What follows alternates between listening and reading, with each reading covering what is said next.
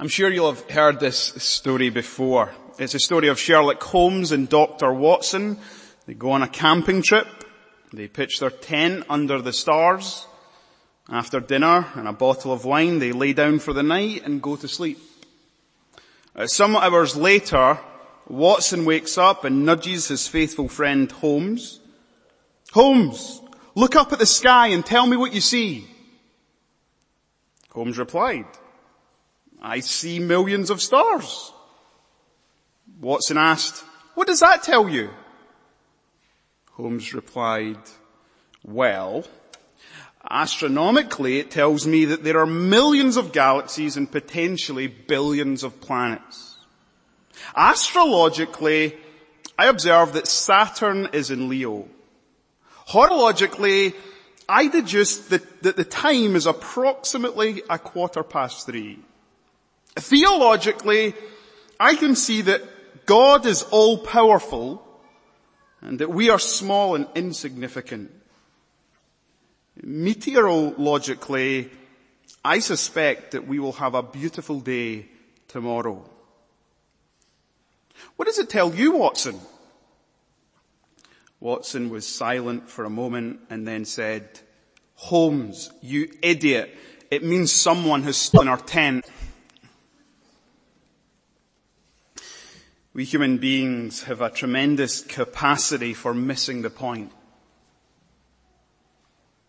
And as we're going to look at this passage together this morning, we're going to see that the crowds missed the point, missed the meaning of the miracle, didn't see the significance of the sign, who it pointed them to Jesus, who he was and what he'd come into this world to do. Not only the crowds, but also his disciples. Now, there's something really unique about this sign, the feeding of the 5,000. That's the only sign that we're going to focus on this morning. We'll come back next week and look at Jesus walking on water. And do you know it? What's significant about this sign? It's the only sign that is mentioned apart from the resurrection of Jesus Christ in all 4 Gospels. Now just think about that for a moment. This sign has supreme significance along with the death and resurrection of the Lord Jesus. You see, if the death and resurrection tell us, they show us how Jesus saves us. Well, this sign shows us how well Jesus saves us. Because as we look at the significance of this sign, we're going to see that Jesus wanted all those who witnessed it to see that he is the one who can provide for their needs. Not just their physical need, but their greatest need, their spiritual need. Now just before we dive in and look at verses 1 to 15, it's also helpful to be aware of the fact that chapter 6 has so much in common with chapter 5. Remember how chapter 5 began? It began with Jesus performing his third sign, the healing of the crippled man. And then what happens is the Jewish leaders, they see this crippled man, the crippled man even healed, and he even tells them it was Jesus who did it. They see Jesus, and it's clear that they missed the meaning of the miracle. And so Jesus gives them this lengthy explanation as to who he is and what he'd come into the world to do. John chapter 6 opens the exact same way. Jesus performs not just one sign, but 2 signs. Those who see it miss the meaning, fail to see the significance of the signs. And so Jesus will spend the rest of chapter 6 explaining who he is and what he came to do. This is actually the longest chapter in John's Gospel and the longest chapter in the whole New Testament. But that's not the only thing that chapters 5 and 6 have in common. Do you remember how chapter 5 ended? It ended with Jesus, as he was defending himself before the Jewish leaders, saying to them, "You search the scriptures because you think in them you have eternal life, but you put your hope in Moses, but you don't actually believe Moses' words." At the end of chapter 6 we read this: "If you believe Moses, you would believe me, for he wrote of me. But if you do not believe his writings, how will you believe my words?" And as we come to chapter 6, what we're going to see is that Jesus is going to show the Jewish people that he is the one who is greater than Moses. He fulfills Deuteronomy chapter 18. He's a prophet who's come in the form of Moses. As we look at this passage, we're going to see that Jesus is the prophet king, greater than Moses, who provides for his people. Next week we'll come back and we'll look at Jesus walking on water, the great I Am, who amazes his people.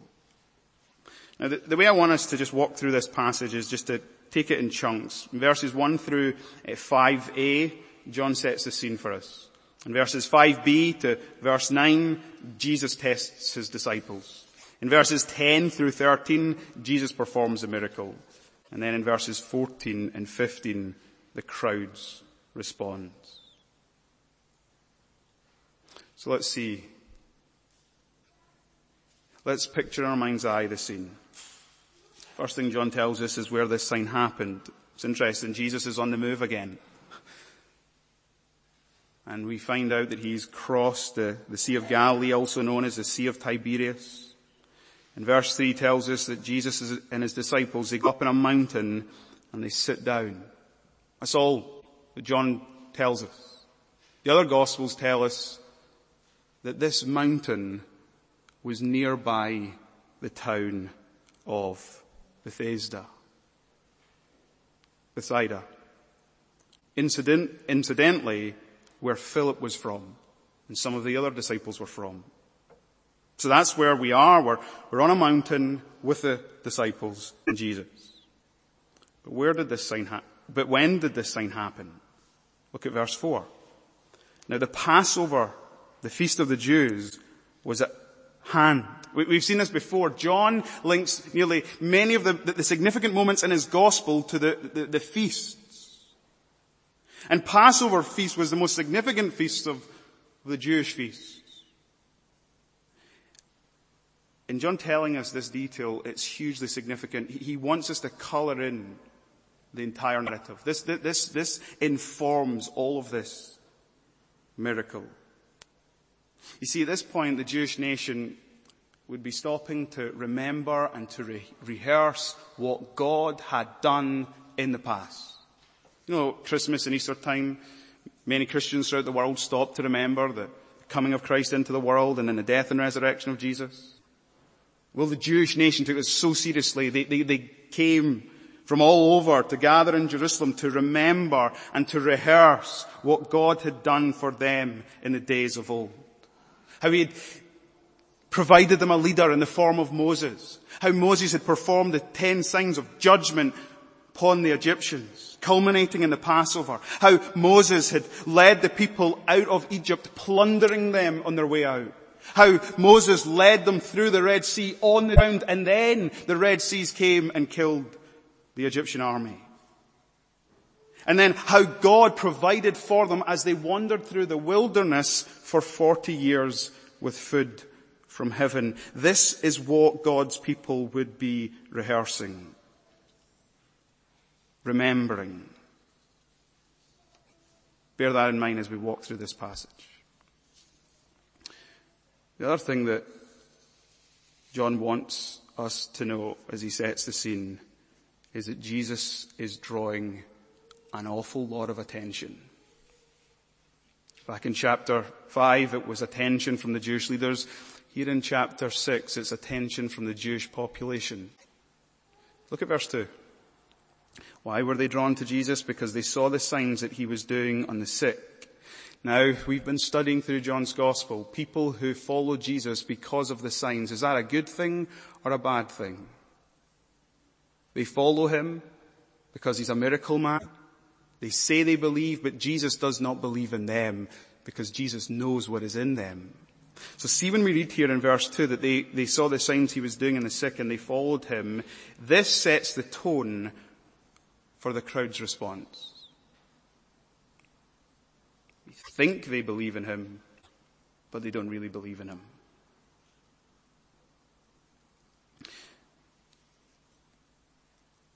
And so there's the scene. It's set. It's Passover time. Jesus is with his disciples. They're sitting on a mountain. Now look at verse 5a. Lifting up his eyes then and seeing that a large crowd was coming toward him. Their quiet time, their retreat is interrupted with the hordes of people eager for another miracle from Jesus. Jesus knew exactly what they needed. Jesus knew this was the perfect opportunity for him to provide for this people what they needed. This is the perfect opportunity for Jesus to showcase to them in a sign who he was and what he had come to do. That's not the only reason Jesus did this sign. Look at verse 5b. We're given further insight here that Jesus performed this sign because he had a purpose in mind for his disciples. Look at verse 5b. Jesus said to Philip, "Where are we to buy bread so that the people may eat?" Now, as you hear that question, have you heard that before? Well, if you know the Old Testament and if you know the story of Exodus, you have.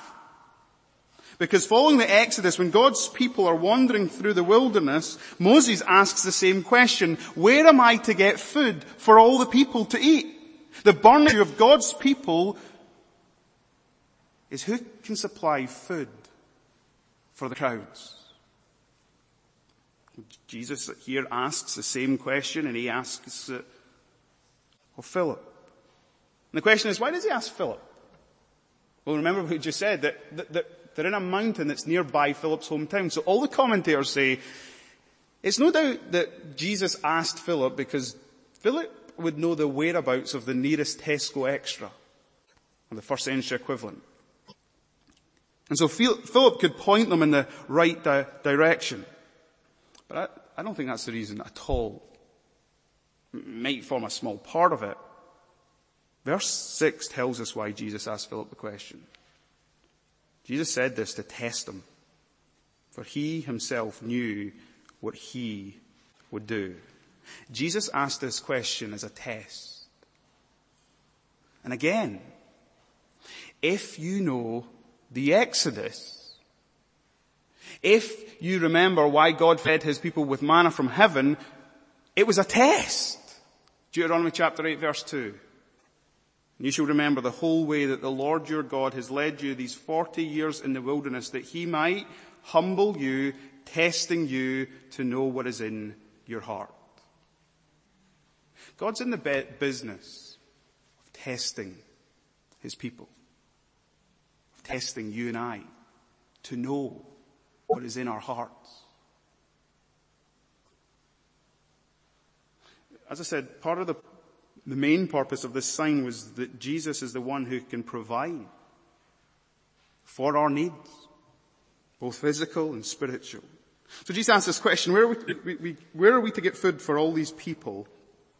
And Philip looks at the crowd and the cogs of his mind start turning, and he starts doing calculations as to how much it would cost them if they were to even attempt to feed this crowd. And he says 200 denarii worth of bread, that's 8 months' wages, would not even be enough for them to get a little. Now, Philip's response is hugely revealing. He says, Jesus, we don't have the kind of money to feed a crowd this size. Even if we were to empty the benevolent fund, Jesus, and we were to clear out every shelf from the local supermarket, we would not have enough to give people just a little. There's just no way this is going to happen. What does this reveal? It reveals that Philip's missed the point. Philip was there in Cana of Galilee when Jesus turned those huge jar pots brimming full of water into wine miraculously. Philip saw the sign. He beheld the glory of Jesus. He saw him heal the royal official's son with a word. He saw him heal the man who lay crippled 38 years. Philip's response in this moment should have been, Jesus, I don't know how we can feed them, but I know you can feed them. But that's not what's in his heart. He should have turned his eyes away from the crowds, and he should have turned his eyes immediately to Jesus. When you face dilemmas in life, to who do you turn your gaze? We prayed earlier in the service, give us this day our daily bread. Who do you depend on to provide for your daily needs? Well, it was at this point that Andrew pipes up. It seems that Andrew had gone off canvassing among the crowd to see if anyone had any food. And during his search, he's located a little boy carrying around his packed lunch, 5 barley loaves and 2 small fish. And Andrew analyzes the scenario, and his conclusion is, we might as well be trying to feed an army with a few grains of rice. It's not enough to feed a crowd this size. And when we stand back from this scene, we get a glimpse into the hearts of the disciples. And may I suggest we get a glimpse into our own hearts.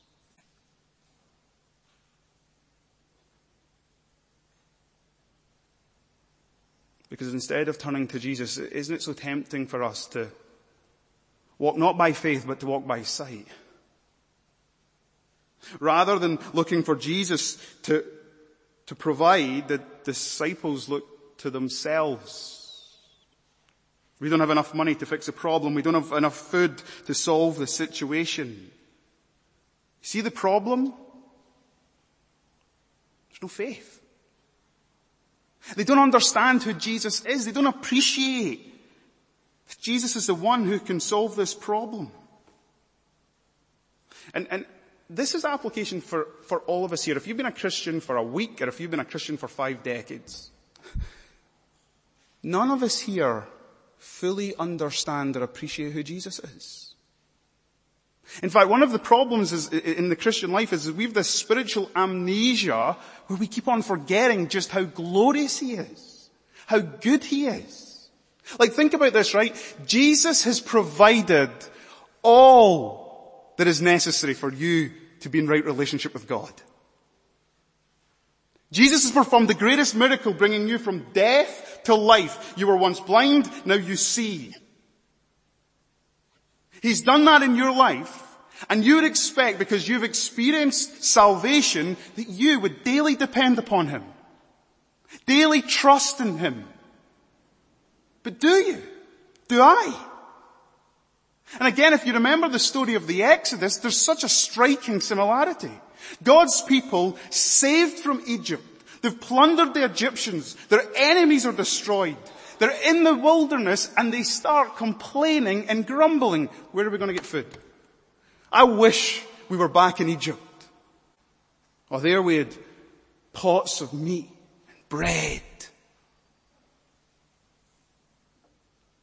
Here's Philip and Andrew. With their very own eyes, they've seen Jesus do the miraculous. And yet in this moment, they're blind to who he is. Jesus was testing them. And by the way, they failed the test.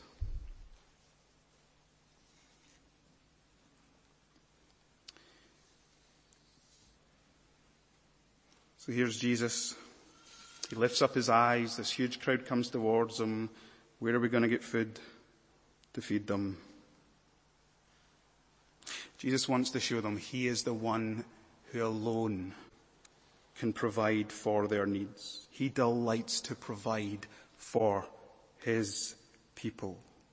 And can I just say as a point of pastoral application, some of us are struggling. Some of us here have great needs. Perhaps we're struggling with sin. Habitual sin. Just can't break it. Do you think he's got enough grace and mercy for you? He does. Do you think he's got the power and the Holy Spirit who indwells you to help you to say no to temptation as it greets you day in, day out? Be sure of it. He does. Some of you are struggling with life, overwhelmed perhaps by the circumstances of your life. Maybe it's a family situation, maybe it's a work situation. Do you think he's got what you need? He does. Great is his faithfulness. All that I have needed, his hand can provide and has provided. Well, following the test, the situation calls for Jesus to perform his miracle. And just incidentally, we're in the middle of nowhere, where there's no nearby shop. This should have reminded the people as they were thinking about the Passover to remember their history and to know that the only one who can provide is God. And the one they're with is God.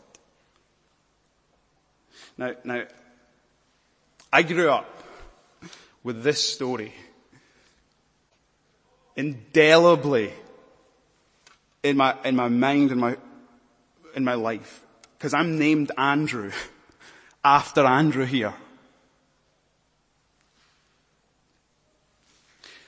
And Andrew has got a great gift. He brings people to Jesus. He brought his brother, Peter, to Jesus. We found the Messiah. And now he brings this little boy to Jesus. And isn't it interesting that Peter would be one of the most significant leaders that the church ever knew in its early years. And now he brings a little boy who we'll never forget. And who played a key role in redemptive history. This little boy with his packed lunch. Don't you just love this, right? Jesus who created this world out of nothing, in this instance doesn't choose to do a miracle from nothing. He takes this little boy's packed lunch and he decides to do something glorious with it. And I can still remember the point that my mum would say about this little boy that Andrew brought to Jesus. Jesus took his nothing and he made something glorious. And see, if you understand the gospel, if you're one of God's people, Jesus takes the little fragments of your life and he makes something out of them. Pastorally, you need to know your timid words that you try and speak to a friend about Jesus, Jesus takes them and he uses them. Your pennies that you give to the church, he takes your pennies and he uses them. Your reluctant service, in his gracious power, he takes it and he uses it for his glory. The one who's incredible here is not the little boy, it's Jesus.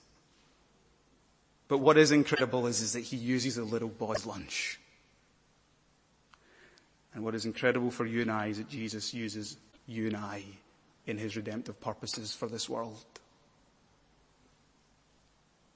As we look at how Jesus performed this miracle, look at what he said, verse 10. He said, have the people sit down. Now there was much grass in the place, so the men sat down, about 5,000 in number. Isn't that a shame that we call this the feeding of the 5,000? Matthew in his account tells us that there were women and children. This is the feeding of the thousands. Don Carson speculates there could be between 6,000 to 20,000, perhaps even 30,000. And do you see the imagery? He makes them sit down in the green grass. What does that remind you of? The Lord is my shepherd, I shall not be in want. He makes me lie down in green pastures. For what purpose? To feed us. Feed our souls.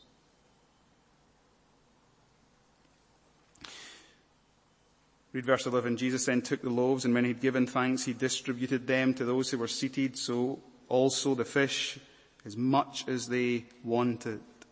Some people want to say, how did Jesus perform this miracle? Well, this is what he did. Handful by handful, Jesus creates new food, and he just multiplies the loaves and the fishes. That's all we know. Handful by handful. Now I suspect as the disciples, right, who just a moment ago were saying, Jesus, we don't know how we can feed them, it's impossible. When Jesus said to them, get everyone to sit down, they must have been scratching their heads. Jesus, why are we inviting people to ready themselves as if they're going to dine?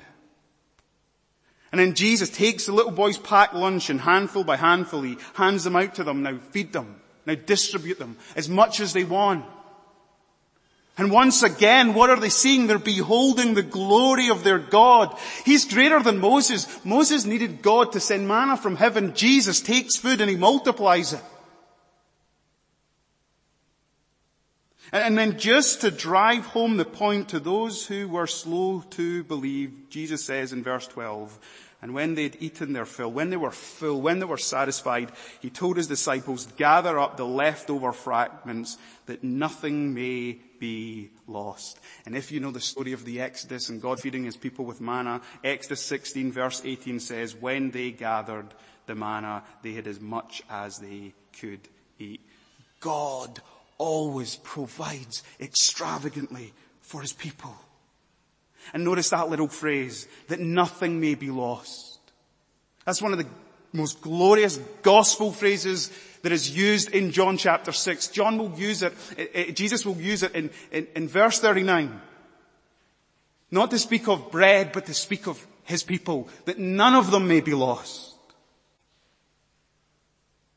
What we're meant to see here is that Jesus is the one who saves, and he saves to the uttermost. He provides all that is needed and all that is necessary for salvation. Remember, this is a sign. It's supposed to point people to who he is. He's the one greater than Moses. Later on in this chapter, Jesus will say, I am the bread of life. I am the living bread that came down from heaven. If anyone eats of this bread, he will live forever. And the bread that I will give for the life of the world is my flesh. And just to drive home again for those who were slow to believe, his disciples, notice that they gathered up 12 baskets. And commentators will go two ways with this. They'll say 12 baskets, 12 tribes of Israel. God's salvation is sufficient for all of his people. And that's true. But I also think 12 baskets, because 12 disciples who'd just been tested. It's not enough, they said. They come back and they have to say, Jesus, there was more than enough. We've gathered it in. Do you see what the sign is pointing us to? Jesus is the all-sufficient Savior who provides for his people's needs. And as we draw this to a close, look at the crowd's response. When the people saw this sign that he had done, they said, this is indeed the prophet who is to come into the world. Now they see it. They see it. They get it. They make the connection that this is the prophet. This is the one of whom Deuteronomy chapter 18 spoke of. This is the greater than Moses. They're a bit like Sherlock Holmes. They see, but they don't really see. Because what they see is they see one who is just a means to their own ends. They don't see Jesus as who he is, the prophet king, come to save them from their sins. They think Jesus is this national king who they can take by power and make king. And they think he's going to overthrow the Romans. And if he can provide food, well, what a glorious king he will be. He can provide for his people's every need. However, Jesus perceiving that that's exactly what they were going to do, do you know what he does? He evades them. He leaves them. Because they've missed the meaning. They failed to see the true significance of the sign. They've drawn the wrong conclusion. He had come as the eternal king to save them from their sin, to provide for their greatest need. To deliver them not from physical bondage and slavery to the Romans, but to deliver them from their spiritual bondage, from sin. Jesus came so that their hearts could be truly satisfied, not just for a moment, just for a fleeting moment, but so that their hearts could be satisfied forever.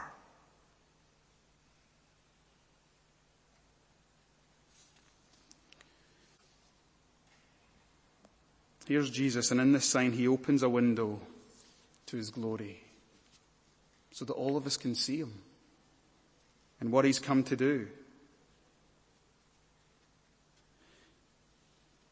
And Jesus wants us to see that in him he is better. He is more glorious than any king we could ever dream of. Because he is the Savior who will set his people free. He'll provide for their every need. He'll lead them and guide them at every turn. And you know the appropriate response to this Savior is to live with faith in him. That's the problem. Even in this circumstance, his disciples didn't have faith in him. So here's the test. How are you going to respond? How do you respond to who Jesus is? By faith. And you're a believer. This is the test. Not just for now, but for every day and every moment. And so our prayer's got to be, Jesus, open my eyes wide to your glory. Help me see that you provide for all of my needs and my greatest need. And Jesus, help me today and tomorrow to live trusting in you. All that I need, you can provide. Let's pray.